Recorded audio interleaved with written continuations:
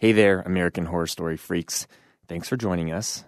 Welcome to you noobs, and welcome back to our old friends. We've been doing this for 2 years now. Kind of crazy to think about it. Here's our review for the first episode of the new season of American Horror Story Freak Show. It's called Monsters Among Us. Just a heads up, we refer to one of Sarah Paulson's characters as Betty, when in fact her name is Bet. Just mixed up Bet's fascination with Betty Grable, I guess. Our bad. Anyway, here we go. Time to get y'all freak on.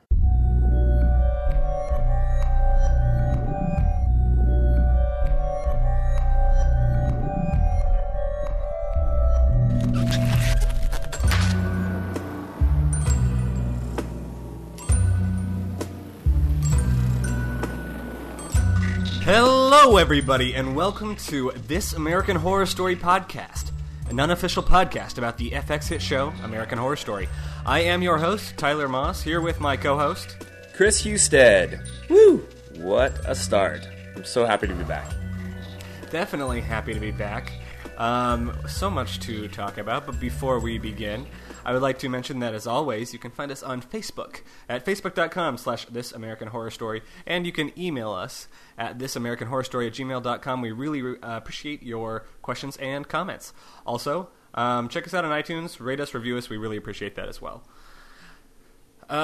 Chris, what are you drinking this morning? It is the morning because due to some tech issues, we are actually recording early in the morning. So I would assume orange juice, maybe coffee.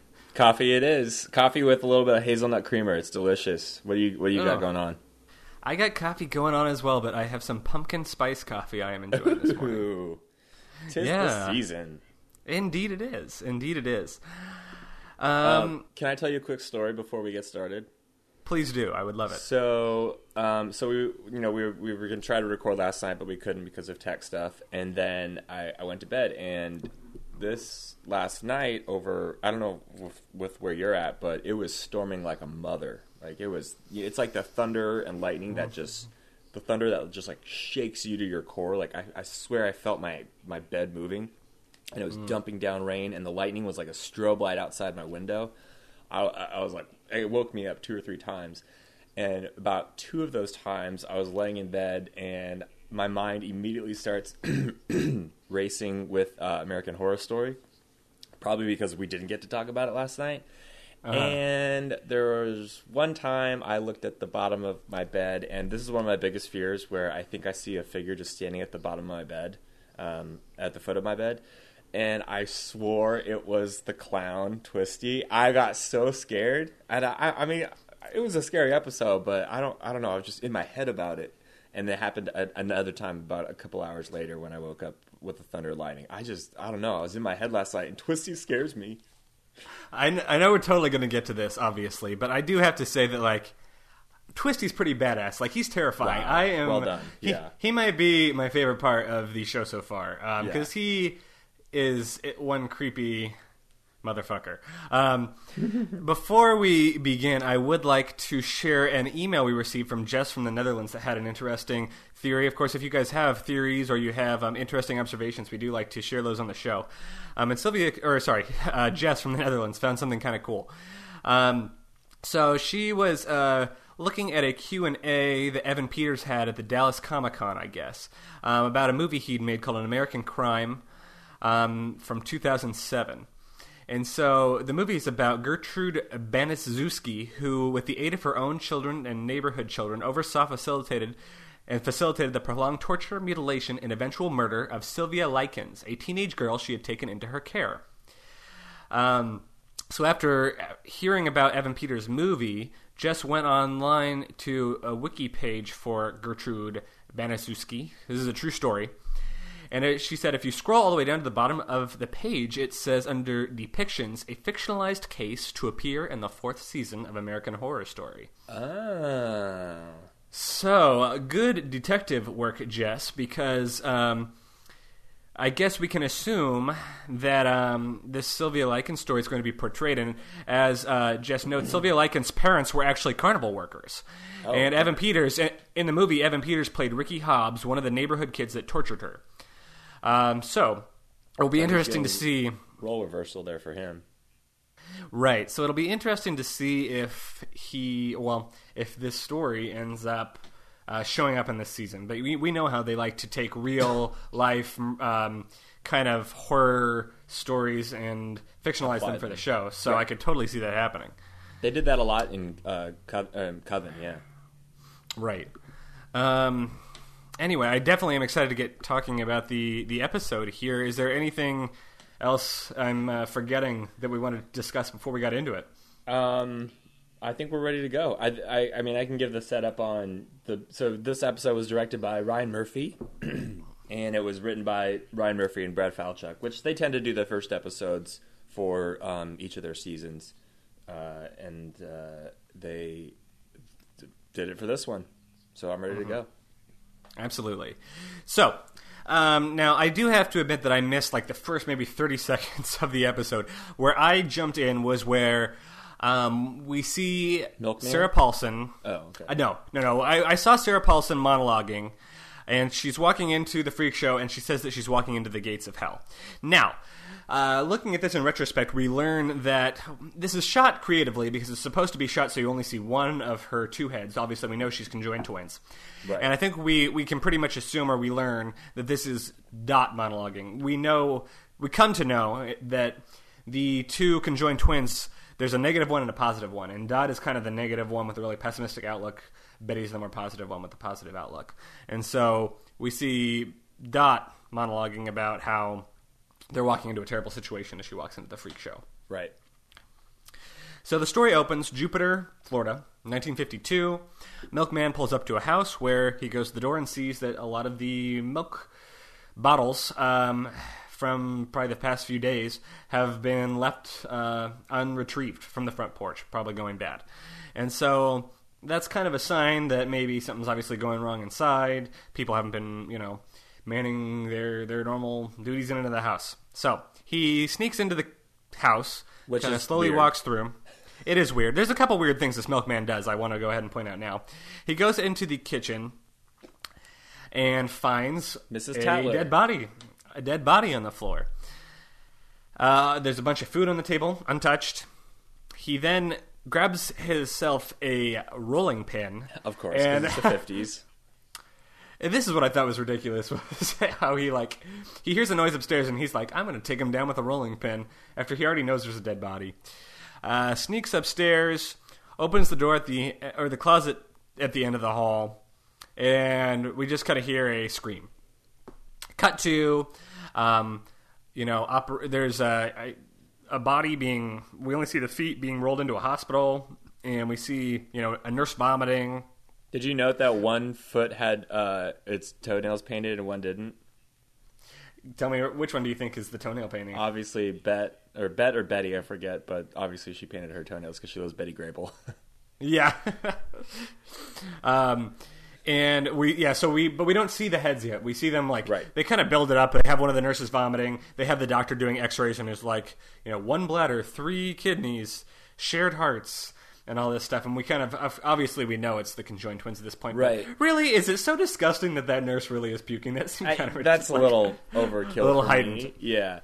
But the cool thing about this is, obviously anyone who's seen anything on the show has seen images of Sarah Paulson with the two heads, and they know what they're going to see, but still they're making us wait for the payoff of the big reveal, even though we all know what it's going to look like. I mean, the X-ray even was like, oh man, just show them to me already.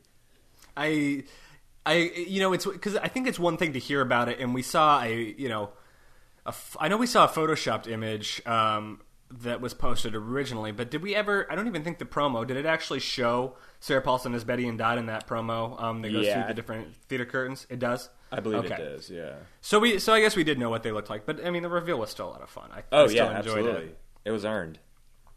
So of course that's when we meet Jessica Lange's Elsa, who kind of, as always, makes her presence as she comes into the hospital. Is she wearing fur in this scene? There's different times she's wearing fur. She's pretty extravagant. Or something. She's always got no matter what character she plays, she certainly has impeccable fashion taste, I think we can say. Yeah. She rolls it with that accent, and she just has this swagger about her. It's so and cool. She stumbles in on kind of these nurses. One of them is saying like, how gross and everything, what's going on? Is the other one's like, oh, nothing, that's not that gross. Nothing big happens in this town or something like that. And so that's when Fräulein Elsa strolls in and gives her a card for the circus, which they're calling, I guess the show's called Fräulein Elsa's Cabinet of Curiosities. Love it. Which is an awesome name. And we see that Elsa somehow gets a nurse outfit, sneaks into the hospital room, and that's when we get the big reveal when she pulls back the curtain and we see Betty and Dot. Now, at this point, were you thinking that Betty and Dot had committed the murder? Because it wasn't, I mean, that was kind of cloudy at first. We weren't supposed to really know one way or another. Right. I didn't think they had. I thought they were just found and they were kind of kept and hidden away because they were freaks. Right, like they were in hiding. Well, it sounds like, from what we understand, that they have not had hardly any experience in the outside world. So I'm sure with their caretaker dead, that they probably weren't really sure how to handle the outside world at that point. Exactly. So maybe that's why they hid themselves in the closet. What terror. What imagery is that? In the closet. Here they go with their with their gay themes again. Always, we can always count on Ryan Murphy and Brad Falchuk for symbolism all over the place. Yep.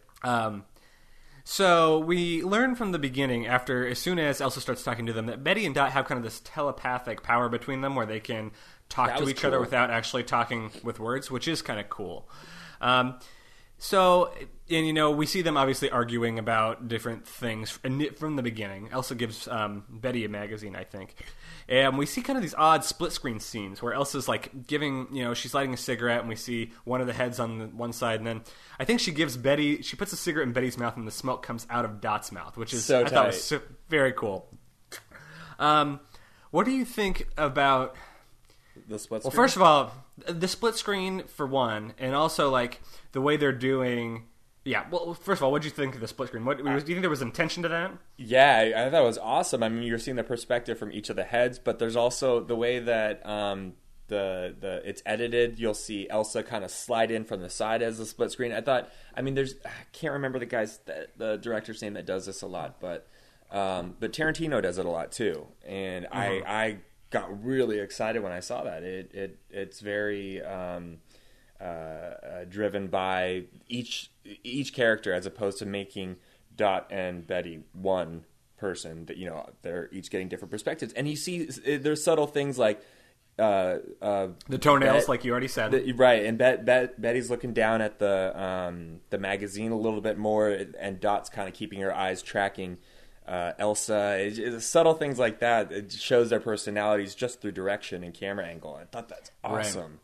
Right. I know. What'd you think? So I think that's definitely true. That it's more. I think that it was probably obviously they're trying a lot to highlight the distinctly different characters that Dot and Betty are, even though they are kind of they're conjoined, obviously, which I think is going to be really interesting to see because what a challenge for Sarah Paulson to play distinctly different characters connected, but at odds like that. She's killing it too. She's doing a really good job.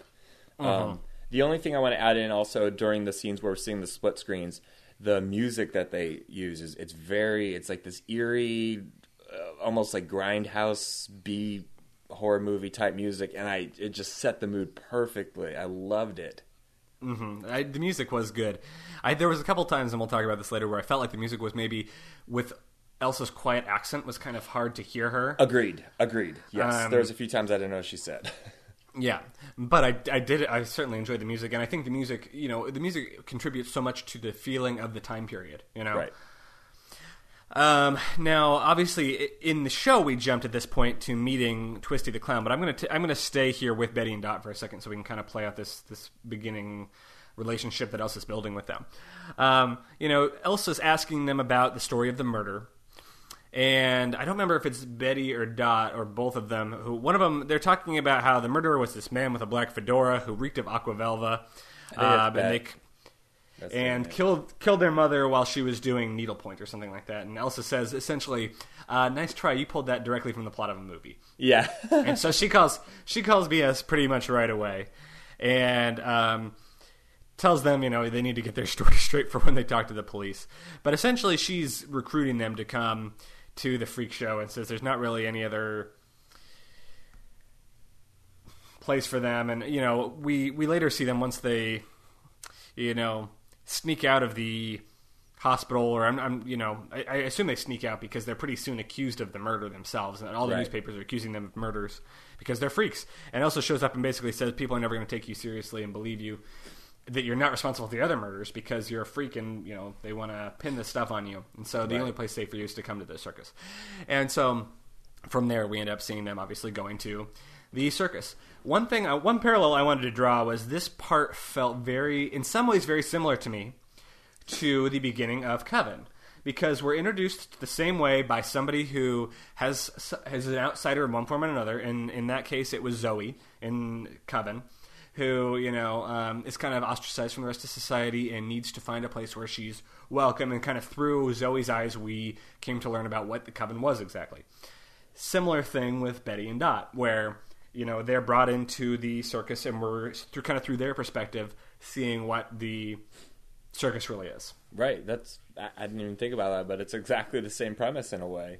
Come join our group where you will belong. And that's one of the themes that we get in this and in Coven, which is the outsiders and and belonging to a group that accepts you.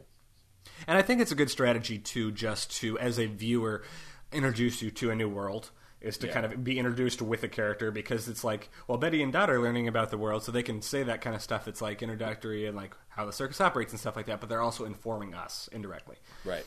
So clearly that's a strategy they know is tried and true and works, and so that's kind of how we get introduced to everything. Now, I want to take us out to Lake Ketchobee, which is just outside of Jupiter. Let's go for a little picnic, shall we? We have some young people going out for a picnic, making out in the swamp, totally prepping for sex. The guy goes back to the car to... I don't remember what he was doing back in the car. He wanted to give her a surprise or something. Yeah, a surprise. Surprising. And, and totally creepy. The girl is just there, and on the very back of the screen, we slowly see a form walking into the frame. Ugh. And this is when the first time we see Twisty the clown, and he approaches the girl, and she's freaked out, and he kind of starts doing his act. His act, I guess. He pulls out the flowers, kind of starts to pull out the clubs. The guy comes back, and I think insults him, and I think. So here's what ends up happening, obviously, is that he insults him, and then Twisty gets pissed, grabs one of his clubs, and knocks them both out cold. Yep. And the girl wakes up to Twisty repeatedly stabbing the boyfriend in the chest. Yeah, that was graphic. Oh, my God. So, question for you. Yep. Did Twisty... So, because we kind of see something that hints at this later. Was he set off by the fact that he was insulted, or was he going to kill them regardless?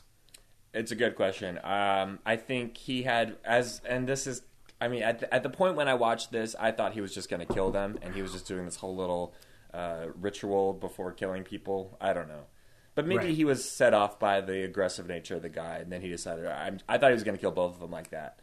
But, but then obviously, in retrospect, having seen the full episode, maybe he had intentions for the girl, and then the guy kind of foiled that when he showed up and kind of became a jerk. I'm guessing.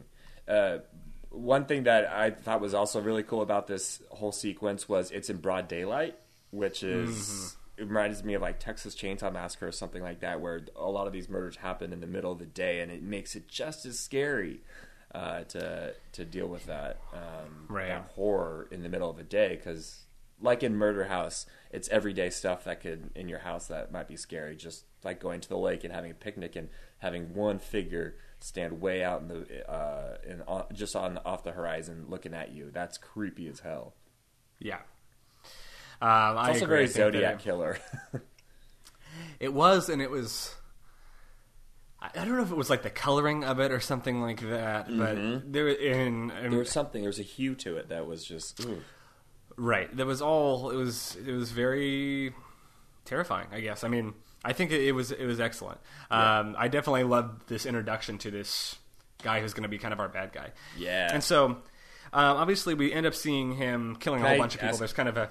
I want to ask you a question about it, though. Like, so one thing we haven't really gotten into yet about Twisty is what he actually looks like. What are your thoughts on what he looks like? And I mean, he's got, like, at one point, the teenage girl there says, you know, where's the rest of your mask? Like, what do you think about his appearance? And that, I think, is what almost set him off, is when she said something about that.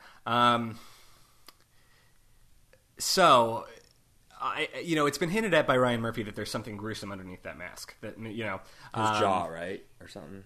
Yeah. Something's wrong with his mouth or something like that, which you can't help but draw parallels between that and, Heath Ledger's Joker. So I'm very interested to see what kind of gruesome stuff is under there, but I thought his appearance was,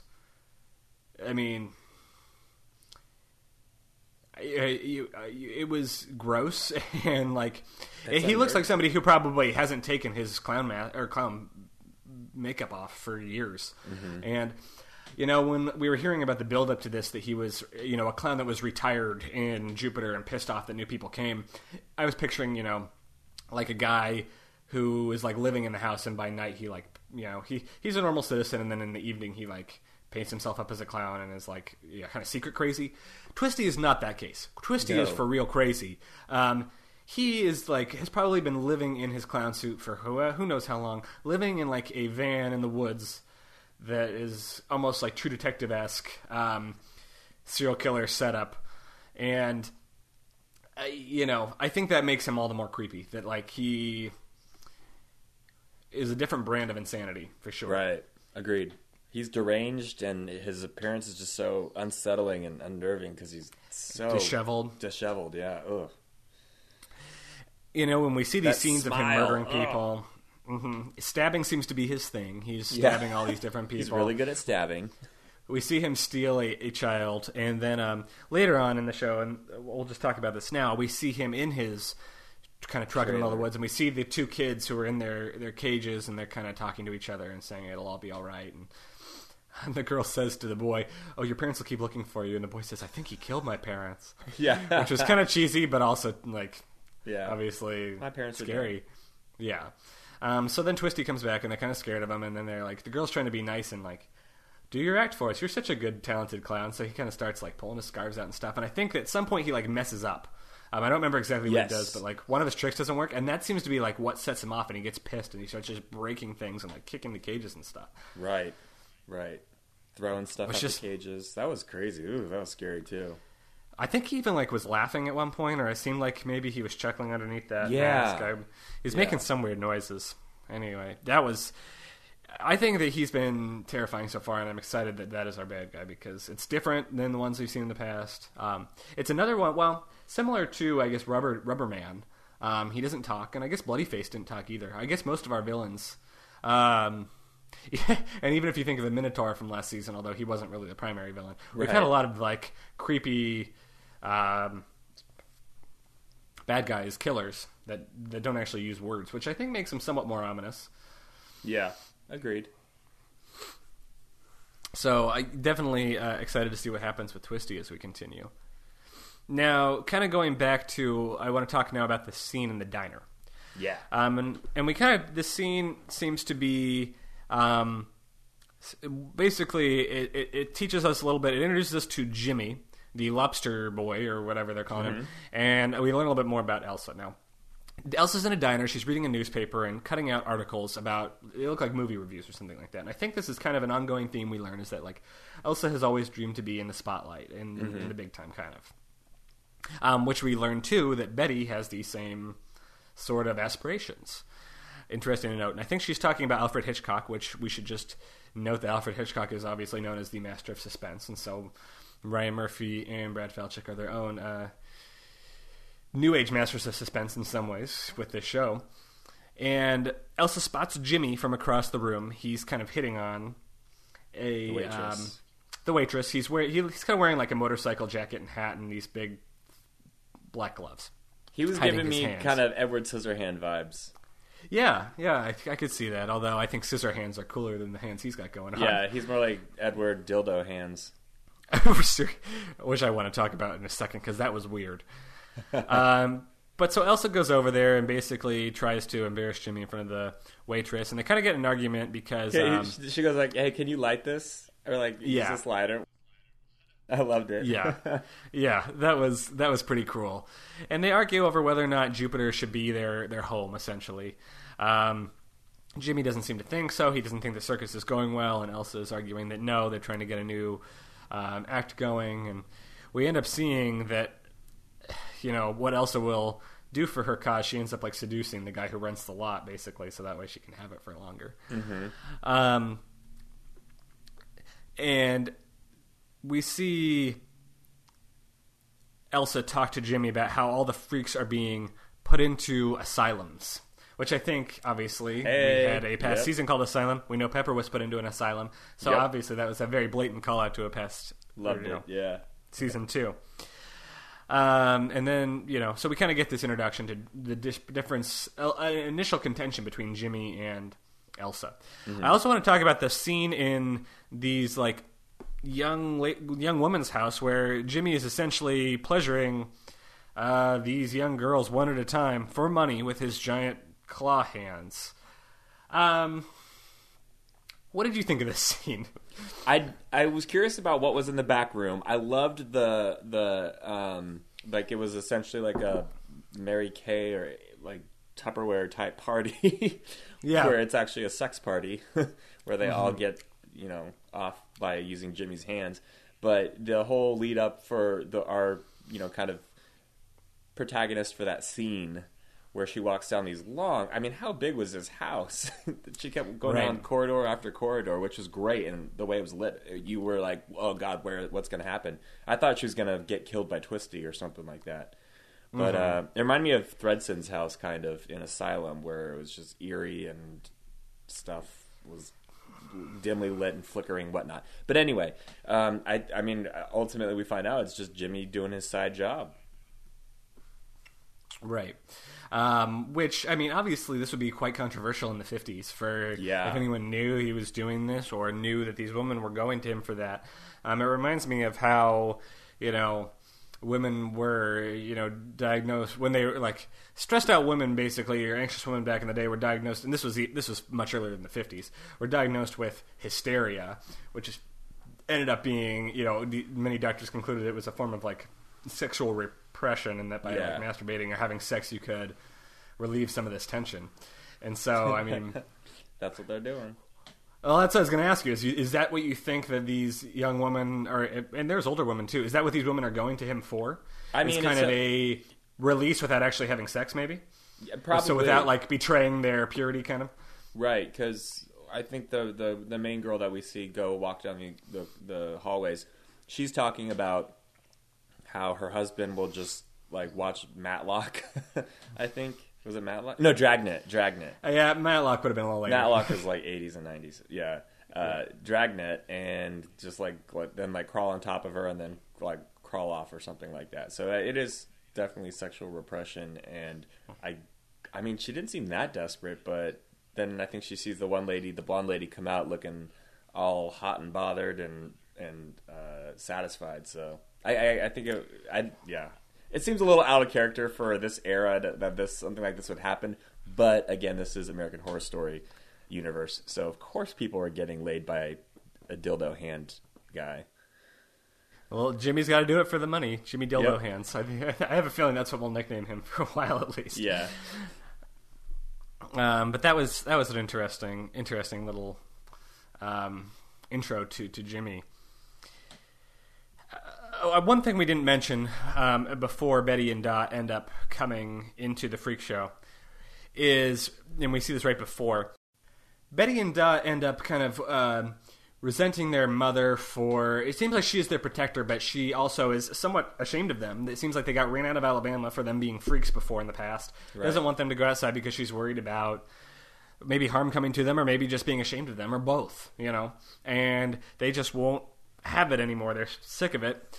And so Betty, in a fit of rage, grabs scissors, I think it is, or a knife on the table, something like that, and stabs Mother.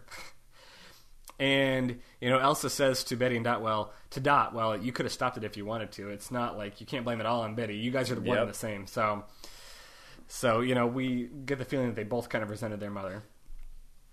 And, then later on, Dot then stabs Betty, which I'm not sure if that... Right. I'm not sure if that was like part of their plan to try to cover up that they did the murder, or if like she was punishing Betty. What did you think was the reason? At first I thought she was punishing Betty, but then later I kind of feel like she was doing it to show to cover up the murder, like they were attacked as well or something. Right.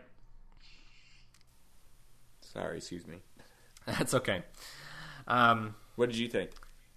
I think that obviously she clearly has some repressed anger or issues with Betty. Probably, just being connected to somebody like that all the time, how could you not? Yeah. And also, they're such distinct personalities. But I do think maybe she was kind of covering it up with I don't think she was trying to kill her or anything like that. I think it was, she was covering it up with that intention of, a cover for the murder. So I like this interesting, and I wonder if this is going to be a continuing strategy, Betty Diaries versus Dot Diaries. Yeah. And we kind of see both sides of an issue. Because we see, as they enter the freak show, we see Betty Diary about how excited she is to be thrust into stardom and freedom and all this different stuff. And also simultaneously Dot's diarying about the cesspool around her. We see some of these freaks. As we continue to see new freaks, which I think they'll sneak into different scenes, I want to always mention them. We see a person who bites the heads off of chickens and animals, which is pretty gross. We see a girl without legs. I think she's just all torso. Mm-hmm. And we see this guy with dino arms, which he comes up a couple different times too. Yeah. And then we see, of course, Jimmy approaches them, and pretty clear that maybe actually Dot has a crush on Jimmy, which is interesting. Maybe. The eyes she makes at him. And I think she says something like, well, maybe it won't be so bad after all, or something like that. So, interesting that it's Dot, not Betty.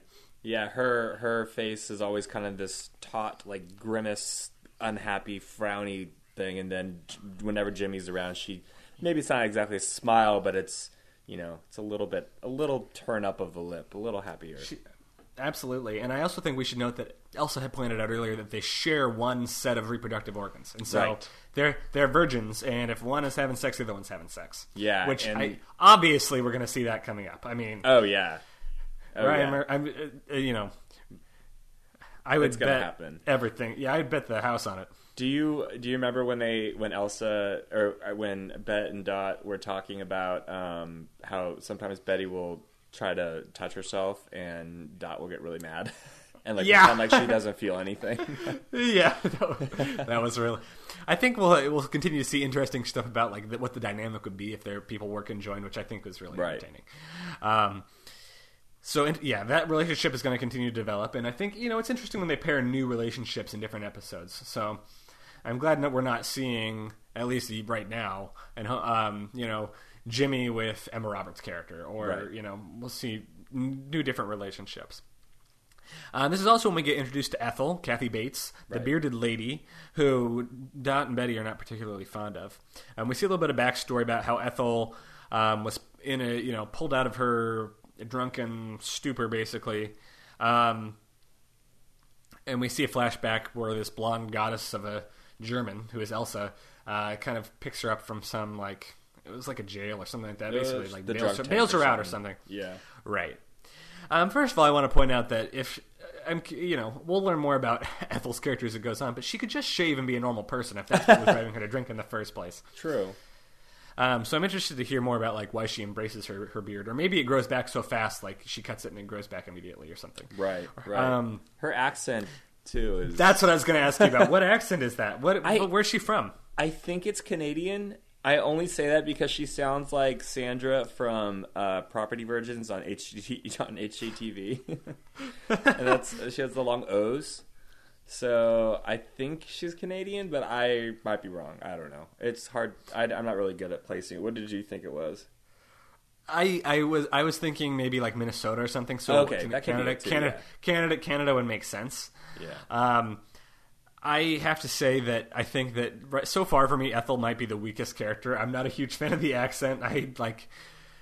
It seems I so don't know. randomly chosen, but I mean, Kathy Bates is selling it. She'll sell it whatever she does. I mean, hell, she won an Emmy last season for her Madame LaLaurie, so you got to give her credit that she'll make the character more interesting as it goes on. But,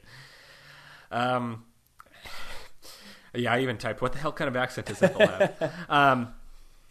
In the meantime, the circus is starting to hang banners advertising Betty and Dot because they're their big new which just attraction. Seems so stupid.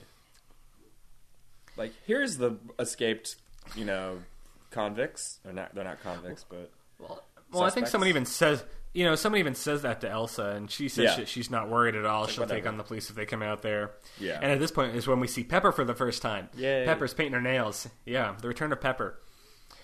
And Jimmy's out there hanging the banners with dinosaur arms and really tall white woman, and these kind of teenage kids come by and throw some beer bottles at him, basically, and call them freaks. And so this is the first time we see. Clearly, this is going to be an ongoing thing where Jimmy gets really upset when people call them freaks. He definitely has an anger issue normal with this. Yeah, and this ends up kind of setting him off later. And so we should take note of that, even just for later this episode. Now, I want to talk about the scene in the big top tent right before the show is about to begin, where the nurse that we had seen, who Elsa had given the Cabinet of Curiosities card at the beginning. Right. She's a candy striper, not a nurse. Oh, yeah, okay. She's like a volunteer, yeah. Right. So she comes in yelling at Elsa, basically, saying that she was drugged and ravaged. Now, this scene was all kind of weird to me, and I want you to help me interpret some of it. I want you to help me interpret, because I was kind of confused too, but go ahead. So, and Elsa was like, no, this was all, you condoned all this, and we see her play this videotape, which is essentially like a weird freak orgy in which it looks like maybe she's smoking like opium or something like that, but then like, Pepper is involved, and Jimmy's involved, and the tall lady and dinosaur arms guy are all involved, and there's like, I think the tiny lady might even be in there too. And it's like a weird freak orgy that for some reason they videotaped. Yeah. I mean, help me with this. Like, That's... why did they do this? Is Elsa trying to exploit this young girl somehow? What exactly is the deal? I guess she's trying to trap her there, or like, I really don't know, because again, so I'm watching this on my iPhone, and it was really small, so I was like squinting at it, trying to make out what was happening in this video, and it like looks like there's a few BJs happening and some actual sex, and I was trying to make out who's who in there, and the whole time the only thing I could really make out was our candy striper girl who's just kind of chilling there smoking opium, looking happy. And Jimmy's definitely in there too. Yeah, You're right. It's not entirely clear, and maybe she ends up Elsa's doing this to blackmail somebody, and we'll learn more about it later. Maybe so she her wants intentions her to join this show. Yeah, her intentions aren't completely clear with what exactly she's doing, but essentially she's blackmailing the girl now to not go say anything to anybody because the girl was going to go run to the cops or whatever, and obviously this is a very damning, embarrassing video for her, especially in the 50s when obviously... I'm going to guess this is going to be a continuing theme where, women are not necessarily allowed to express their sexuality, which is what explains Jimmy in the house with all those women and maybe this a little bit. So that was very weird. And Elsa gives this speech about her, how her freaks are beautiful, heroic monsters who are forced to like live in a difficult world. And then that girl's the real monster, and the people outside are monsters. Right. So maybe this was all just a setup so that way Elsa could give that speech. And that's when we see Pepper and the tiny woman come in to tell Elsa that there is a sold-out crowd at the show. So we're thinking like, ooh, the big top's going to be full. Her plan is working. Betty and Dot are bringing people in. And so they're kind of everyone's getting ready for the show. We see Elsa, putting on her show makeup. Ethel and Jimmy are in their trailer, and that's when we kind of, it's made clear that they're daughter and mother and son. Yep. And they're kind of they're going through the fingering earnings. $18. And that's where they kind of argue about whether or not Jimmy wants to leave, basically, and start a new life where they can be more normal. And Ethel feels this dedication to Elsa and wants to stay. and basically tells Jimmy there is no normal for us, which I think obviously this is going to be a very blatant theme that, like, you know, people being considered monsters, outsiders, that kind of thing. Also, before the show begins, we see Jimmy spots a detective in Beth and Dot's tent, who has snuck in and basically has found them and is there to arrest them for the murder of not only their mother, but he also suspects them of the murder of all the people Twisty killed. And so it sounds like Twisty must not have been on this killing rampage prior to the arrival of the freak show? I guess so, yeah. Because if it's timed up with the mother's death, then yeah. So something essentially has set him off. Right. And maybe that's just the freak show being in town, I guess. But he, Jimmy says, well, they didn't do these murders, and the detective says, well, they're freaks. Who's going to believe them? I can pin it all on them. You guys are all freaks, and that's what sets Jimmy off. Don't call us freaks. It's just kind of cheesy, but then he ends up slitting the guy's throat. Also, I liked how he whistled and like his gang of freaks came in. Yeah. To intimidate. Although the detective isn't all that intimidated. Yeah. But Jimmy cuts his throat pretty quickly, and I think we kind of get the feeling that maybe this is not the first time Jimmy's killed somebody. He's not particularly perturbed by it in any way. Right. He snaps pretty quickly. And, I mean, let's go ahead and say that after the show, they end up taking the detective's body outside, and, like, you know, Jimmy gives this whole speech about how they're not going to be put up with being treated like shit anymore. And you think they're going to bury him or set his body on fire or something like that? No. They all pull out, like cleavers, even Betty and Dot, and just chop him to pieces. Yeah. Which was that scene was kind of, like, awesome, but also kind of effed up. And Twisty's just kind of watching from far away. And you kind of got to be wondering to yourself a little bit, like, is Twisty, like, thinking to himself, like, hey, that's my thing. They're stealing, like, the stabbings or something like that. Right. Or like, maybe these are my people, I fit in here, I stab people. So I'm curious to see what his interactions are going to be with the freak show. Yeah, I agree. I have no idea what's going through his head. No, not at all. So that was weird. But then back at the tent. The tent. We find out that the sold out show is just two people. Our fan favorite Frances Conroy. Returns as a very rich and wealthy woman, obviously, and her son, who's played by, his name I think is Finn Whitrock. He's been on a few different things. Yeah. And they're, waiting for the freak show to start, and obviously we get the idea of right from the beginning that he is very spoiled. There's nobody else in the whole place, and he's like, I want your seat. And so she comes over, and he takes her seat. He's like, oh, it's so warm. And she's like, yes, Mama warmed it up for you. It's like, oh, God. So there's going to be maybe a little bit of an Oedipal thing going on here, too. And so the show begins, and we see kind of some of the different characters and some of these more freaks in the show. There appears to be a male Pepper, a male version of Pepper. Yeah. She has which is interesting. Then we see Tall Lady and Tiny Lady together. And Ethel's the announcer with her beard, and they introduce Betty and Dot, and then Elsa enters, and she comes out singing Life on Mars by David Bowie. Now, cool. I kind of was listening to the lyrics, but I'm not that big a David Bowie fan. I'm not particularly familiar with this song. Is there any meaning you would extract out of it? Yeah, I'd have to go back and look at it, because I haven't heard that song in a long time. But right. Except the initial... Her last name is Mars, isn't it? Is it Elsa Mars? Isn't it? You mean? It might be. And I think that we should also... obviously, I would assume, and I think we kind of drew this, that it's about, life on Mars is about a life where, like, alien life. And in a way, that's what the freak show is, all these foreign kind of alien creatures under one roof. Right. They do live in Jupiter. That's true. That's a good point, too. We see sword swallowers, contortionists behind her, and we continue to kind of see these more different freaks. And Elsa's wearing, this was weird. And so, did you catch this? They cut to, it looks like Elsa, or a different Elsa, watching the show from the back. Oh, I didn't. I missed that. She's done up in, like, Commedia dell'arte, like, black and white makeup. And she's, like, watching from the back of the room. which I mean, this definitely happened, and maybe I confused it and that was jumping to a different time. But the way it looked as if like Elsa was two places at once, and there was like a weird clown version of Elsa watching from the back of the room, and they only cut to her one time. So I'd like to hear our listeners' theories and stuff on this, and please send them in.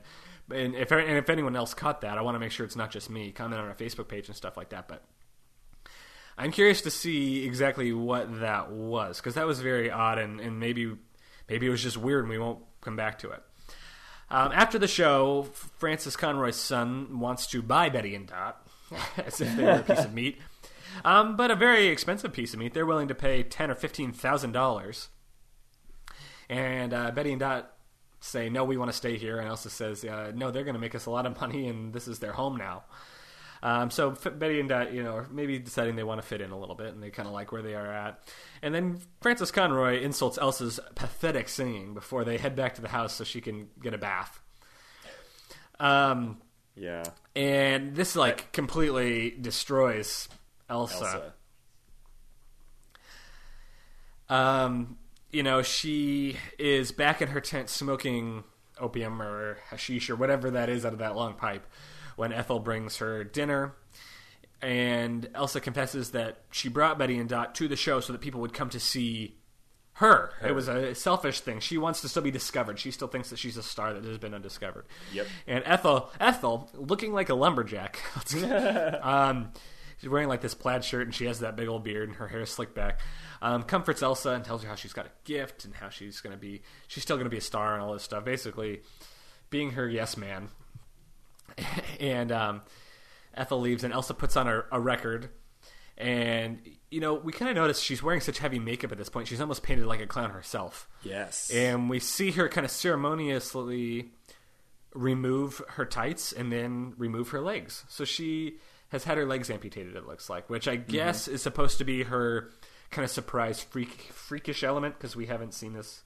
Right. This was not something we knew going into tonight, that she was going to have no legs. We assumed she was kind of put together, completely. Which I think it'll be a story about how she lost her legs, I'm sure. Right. Which will be interesting. And also, what balance she has for getting around yeah. She's great. on those things.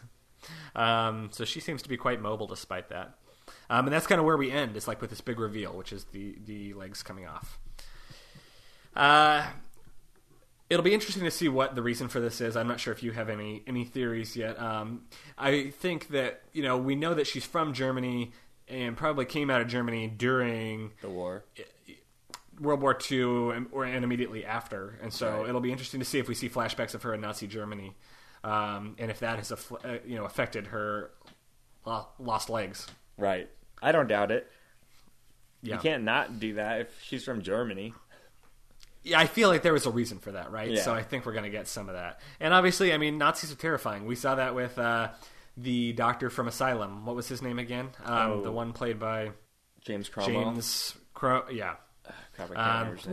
Anyway, he was a very creepy Nazi doctor, obviously. And so, they've done Nazis before, why not again? Do you think we'll have an Anne Frank episode again? I think we've had our... I don't know if we could do two Anne Frank episodes. Yeah. One more thing I wanted to... the scene that we didn't talk about, and this is just a very minor scene, but how chilling was this? When Twisty's just riding that merry-go-round by himself, in the dark. Oof. Yeah. Oh, I love it. I'm loving these Twisty scenes. I can't believe go ahead. They're kind of creating these creepy tableaus with Twisty. They're just like these scenes that stick in your head as almost like a frozen scary image. That I love. They're almost like, if you think about them, there's no audio. They're just like these, on the merry-go-round, or him doing the tricks, or walking out of the background. They could all be super creepy gifs, and I bet they will be if they're not already. They will be. They already are, probably. Yeah, so I think that I wonder if that's in their mind when they're creating these scary moments, or thinking of them in that way. So overall, obviously, first episode, it was an hour and a half. There's a lot to cram in. Overall impressions, what are you excited for? What were you not as impressed with and are hoping is going to improve? I think some of the stuff I loved. So far, the dialogue that Jessica Lange is giving as her character Elsa has been pretty awesome. I'm thinking in the beginning when she calls the candy striper girl her little peppermint angel. That was awesome. And also when she leaves the diner and she's like, the waitress is like, "So are you getting the tab?" And she goes, "Oh, stars never pay." Yeah, it's just perfect Jessica Lange. I love it. So I like that. That being said, some of the stuff that isn't working completely for me yet, and we touched on this earlier, is the music's a little loud in scenes, and it's hard to hear what Elsa's saying with her accent. And then also, I love the character, but the world's smallest woman, I have trouble understanding what she's saying, even though I like her. I can't really make out what she's saying. And those are just two of the smaller issues. But bigger wise, like the camera work is fantastic. I love the split screen stuff. That gets me really excited. And the music that they do use for scenes like that is pretty sweet. I think the cast is great. I think they did a great job with that. And I'm excited to delve into a lot of these monsters' stories, their background stories, and their acting is fantastic as well. And then I think Twisty the Clown is a fantastic villain. He's creepy. Obviously, he's already freaked me out at night. So I'm pretty happy. And then as far as storyline and pacing goes, it wasn't as fast as Coven, where it was like boom, boom, boom, boom, but it was more of a slow burn, like Asylum could be. So I like that, at least for right now. I hope things move along quicker eventually, but for what it is right now, I think it's great. I don't know. How are we gonna rank? What scale are we gonna give these? Sad clown faces. Sad clowns. Sad clowns. Okay, I thought this was a great premiere. It was scary and had some good. It has a good storyline, and I'm excited to see where it goes. So I would give this a 4.5. I really liked it. 4.5. Scary or sad clowns. Very solid, very solid. I agree with a lot of the points you made, especially with some of the volume issues, but that's just technical stuff that I hope that they'll figure out, and and will be better for the next episode. I definitely enjoy Twisty. He's my favorite part so far. He's a terrifying villain, and I love the scenes with him so far. That they've been so well directed and stuff like that. That he's awesome. I really like the Frances Conroy and her son bits. Yeah. And I think that they were kind of fun. They were funny, and they kind of bring a bit of that humor from Coven into carry it over into this season. And so I'm excited to see where that continues to go. I enjoyed those characters. And I definitely, liking Elsa, Jessica Lange always does a fantastic job. And I'm liking Betty and Dot, and I think that the dual perspectives on that are really interesting. We'll continue to provide a really cool perspective on the show as we go forward. Agreed. Parts I'm not quite sold on yet, probably Ethel and Jimmy, mainly. Jimmy is more interesting, I think, than Kyle certainly was last I was season. going to say the same thing, totally. He's already at least better than Kyle. So I appreciate that, and but it's actually more, I'm not so sure about the Ethel character. I think, I'm not quite sure what's going on in her head yet, and she seems kind of bland right now, unfilled in. So hopefully we'll get a little bit deeper into her. I mean, I trust Kathy Bates to do that, but I didn't feel... and there's only so much time in the premiere episode to get in deep into everybody. I'm guessing when her ex shows up with Angela Bassett, that might amp it up. I think you're definitely right, and I'm excited to see what that dynamic's going to be like. So on that note, I guess I would give it... I'm going to give it a 4. I think I'm going to give it a 4. Okay. There's a lot of things I liked, but I do think that there's things I want to see. I want to see where they go. Right. Right. And I agree. I think that it was, in parts of it were more of a slow burn, like Asylum, but then the humor part was kind of like Coven, which is kind of what we were hoping for. It was kind of like a combination of what we've seen. And then we got the scares from Twisty that we got in Murder House, and that's been effective, and I like that, and I'm excited that I want some of that every episode because And we all know it's all going to get tied together because everything's going to be connected somehow. Right. So solid 8.5. I think that's a pretty good premiere score. 8.5 Sad Clowns. Let's take a moment to talk about the preview for what's coming up. A lot of exciting things. We're going to see Dennis O'Hare and Emma Roberts, con men and woman, come into the fray pretty soon. And I'm assuming they're going to portray fake freaks is kind of the feeling I got. Did you get that feeling too? Yeah, I think Emma Roberts' character, she says she's a fortune teller. So. Okay. So that'll be kind of cool. Yeah. We also see detectives come looking for the dead detective. So the kind of police coming back and forth is going to be something ongoing. Frances Conroy gets Twisty to come see her son, which looked terrifying. I am so excited for that. Oh, shit. Yeah, I cannot wait for that. That was probably my most anticipated scene coming up. And then we also get to meet the strongman who is Jimmy's father and his wife, tri-breasted Angela Bassett. And also one thing I want to note is that we see kind of they give us quite a preview here of what's coming up in different upcoming episodes, and we see Betty trying to sing. Remember, Betty's the one that wants the spotlight. She's a terrible singer. Right. They decide to let Dot sing, and Dot actually has an amazing voice. She's hella good, yeah.